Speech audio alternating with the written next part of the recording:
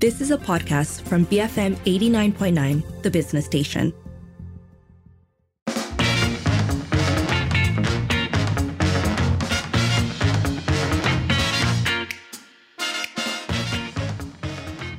It is 5:08 and you are listening to the evening edition with Lynn and Sharmila. First up today, with elections done and dusted, our leaders can actually get to work or, so we hope. So what should they be focusing on? That's the question. So last week, Aliran actually published an article urging politicians to start focusing on what they call the Rakyat's agenda. Now, Aliran, of course, is a reform movement that promotes justice, freedom, and solidarity. They go all the way back to 1977. If we look at some of the calls that they highlighted in that article, Aliran essentially says the government should be upholding the dignity and quality of life of the people, promoting equitable and sustainable development and address environmental crises, celebrating diversity and inclusivity, saving democracy and upholding the rule of the law, and fighting corruption and cronyism.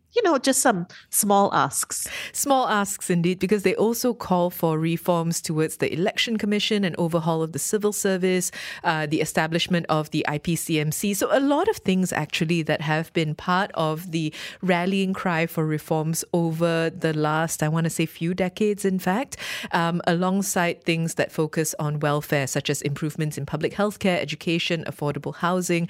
So they also said that the unity government should focus on presenting a more compelling and inclusive narrative and acknowledge that their current economic model has made many young individuals from low-income households feel anxious and marginalized. So in other words, it is, I think, just what people have been saying for some time, which is that, okay, so some amount of politicking was inevitable in order to ensure that the unity government remains the unity government. Some amount of politicking was a matter of course because the opposition were going to campaign and push out certain narratives in order to try and gain traction. But now those times are past. Technically, we are now in a state of stability in which we should be seeing a focus on governance. Yeah, and I think a lot of these issues that they've highlighted actually go back to even before this current spate of elections, right? Because the pandemic, for instance, the rapid changing of governments, all meant that a number of these issues either remained stagnant or fell by the wayside. And so I think this is actually a very relevant and well-timed call to basically go back to the business of governing. So we'd like to hear from you. What should the government's priority be? That number to call is 7733 2900. You can send a voice note or WhatsApp 018-789-8899 and tweet us at BFM Radio. After this, we're going to be speaking with an executive committee member at Aliran, Mary Magdalene Pereira. So do keep it here on the evening edition, BFM 89.9. Break from mediocrity, BFM 89.9. It is 5:13 and you're listening to the evening edition with Lynn and Sharmila. We are talking today about a call for politicians to start focusing on the Rakyat's agenda and to stop politicking, essentially. That's been put forward by Aliran. We'd like to hear from you. What should the government's priority be? That number to call is 7733 2900. Send a voice note or WhatsApp 018-789-8899 and tweet us at BFM Radio. Speaking with us now about this is Mary Magdalene Pereira, Executive Committee Member at Aliran. Mary, thanks so much for speaking with us. Hi, Lynn, Sharmila. Hi, good. Yes, good to speak with you. So, Aliran has called for the federal and state governments to focus on what it's naming the people's agenda. Why has Aliran felt it necessary to issue this call? Well, I think it's not a new call. We issued it at the middle of last year, together with our partners, 5 other NGOs, and endorsed by more than 50 other NGOs as well. So it's not a new thing that we are putting forward. We did do it before, but we thought it was necessary to remind the government about these core issues that we are concerned about, especially during the state elections. Although it was state elections, many people were more concerned about national issues. Some calling it as a national referendum, and it's a vote of confidence or a reflection of their support for the federal government. So a lot of local issues were not highlighted or were ignored. So we wanted to bring the focus, we wanted to bring back the focus of the politicians to basic issues that affect Malaysians, all sectors of society, especially those who are underrepresented, those who do not have access to the corridors of power. Do you think, though, that the political tensions between the Pakatan Barisan Coalition and the Perikatan Nasional is likely to dial down, particularly since we do have by-elections coming up? Yes, with the was it 2 or 3 by-elections that are going to come up soon? Of course, there will be attempts by both sides to manipulate or to take advantage of issues which will push forward their agenda. And we probably can expect more racial, religious rhetoric as well. And this is why, although you have these trends and you can expect these things to happen, that's why you need another moderating force. You need people to remind the government about the issues that matter, so that they do not hijack the basic issues that matter and focus on very marginal or perceived threats, to particular sections of society, but focus on major issues which affect Malaysians in general. So if we look at the specifics of the People's Agenda, can you talk to us about its 5 focus points? Right. So this was what we issued in the middle of last year, right? And let me just go through them. So we had 5 basic areas that we focused on. One is to uphold the dignity and quality of life of the people. Number 2, to promote equitable, sustainable development and address the climate crisis. Celebrate diversity and inclusivity. Save democracy and uphold the rule of law. Fight corruption and cronyism. So those were the 5 main areas that we focused on. And this is not new, basically. Many NGOs, many groups have been talking about these issues for all these years. All right, but we haven't been seeing much progress in terms of reforms. So this is why we felt the need to highlight these issues once again and to work in collaboration with other like-minded NGOs. That's why we had more than 50 NGOs about 60 NGOs who worked in concert with us. And we also sent it to all our MPs, 222 MPs. We sent it to them before the elections. And we had a series of webinars, 5 webinars to focus on each of those areas. And at each of the webinars, we had representatives. We invited representatives from all the major political parties. So we had a representative from Keadilan, we had from DAP, we had from Muda. So Undi 18 is also one of our collaborators on this People's Agenda. So we had representations from also NGOs in Sabah and Sarawak. So we're trying to look at, issues which affect all Malaysians, not just focusing on the west coast of West Malaysia. Very often the issues that are highlighted are West Coast issues, right? So we're looking at the West Coast, West Malaysia, East Malaysian issues that matter. And we are focusing on groups which are often forgotten in this whole process, of global capitalism, and we are entrenched within this capitalist system, which we cannot run away from for now. So how do we come up with these reforms which can work, which we can still implement within this global capitalist system? Now, one of the things that Aliran pointed out is the need for the government to not resort to censorship or also to try and out-Islamicize PAS. Could you give us specific instances when the unity government did this? Okay, I suppose the first thing that jumps to my mind is the Swatch watch issue, isn't it? That's the one that everyone would know about and talk about. They're taking up a case against the government, the company involved, and it's very interesting. I'm just waiting to see what's going to come out of that court case, and of course, other than that, we have also seen, for example, the Minister for Multimedia and Communications, Fahmi Fadzil, that was reported to have issued a threatened police action against his critics during a live TikTok event. Then there have also been, well, we don't know whether it was actual censorship by the government, but there was outage in a couple of news portals which were perceived as leaning towards the opposition. So these are examples.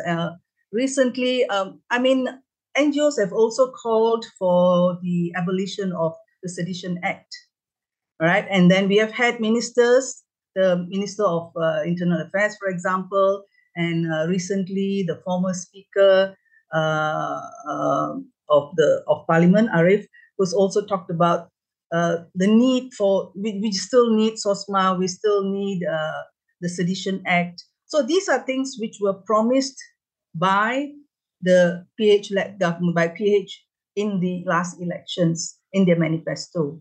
So what we are saying is, now that they have a 2/3 majority in Parliament, right?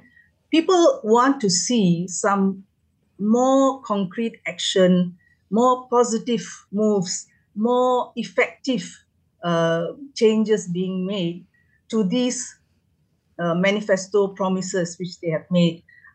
Some things can be done faster than others. I mean, we acknowledge that some things may need more time. For example, as Minister Azalina was talking about how we had asked for the separation of the role of the AG and the public prosecutor, and she said that you'll have to amend 27 laws. Actually, I was not aware of that. I thought it's not the constitution. If you need to amend the constitution, you need a 2/3 majority and Senate approval and all. But if it's just ordinary laws, you just need a simple majority. So we are saying that there are many low-hanging fruits that the government can address immediately and can achieve, some effective. We can see some good results, and we are also looking at issues which affect people in their daily lives, which changes and improvements can be made immediately. For example, if you go to a government hospital, what is the wait time? Long queues. Can something be done about that? While waiting to get treatment for certain specific types of treatment, how long do you wait before you get your appointment? When you go to renew your passport, when you go to the police station, can you make a police report easily without being chased out because you are not dressed appropriately according to somebody's definition?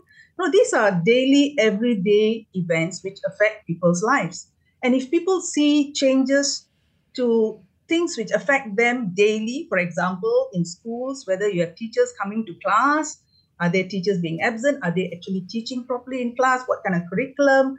Are the students being given enough help in schools? Is it effective, the education system? So changes can be made in these things, which do not many of these things don't need you to go to Parliament to change the constitution or change the law. It's just everyday administration, which if you have the right leadership in the federal ministries and the right people, competent people in the civil service, people with integrity in the civil service, it can be done quite easily and quite fast, So, considering the diversity of the Malaysian electorate, what narrative does Aliran want to see promoted, and which segment of the electorate do you want it to appeal to? Aliran has always stood for solidarity, for multiracialism, for justice, for peace. So what we want is justice for all sections of the population. And of course, in our present system, democracies are imperfect, right? Everywhere, democracies are imperfect. And especially when you have indirect representation like what we have now, where there is no direct participation of people in decision making, in policy making, and so on. So there are many limits to what the government has been doing. So people who do not have access to power or sources of power are the ones who are left out. So we are we are more concerned about marginalized groups. We are not concerned about the property developers, the ones who can do it on their own. They don't need government to vouch for them or to fight for their rights. All right, we are looking at the marginalized groups, the oppressed groups, the ones who are basically do not have access to sources of power, and therefore they should be adequately represented. The government has come up with a lot of programs, but there's also evidence that many of these benefits are not reaching the target groups.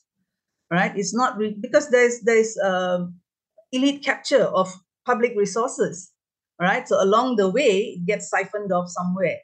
So we cannot just look at how much is the government spending, what is the expenditure, what is the financial outlay. That is not an effective measure of public policy. We have to look at policy outcomes.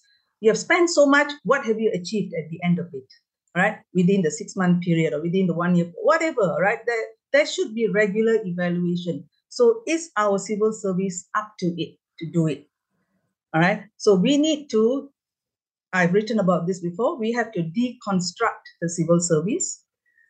We have to we need the civil service to be able to deliver whatever the government has promised or whatever the government says it is.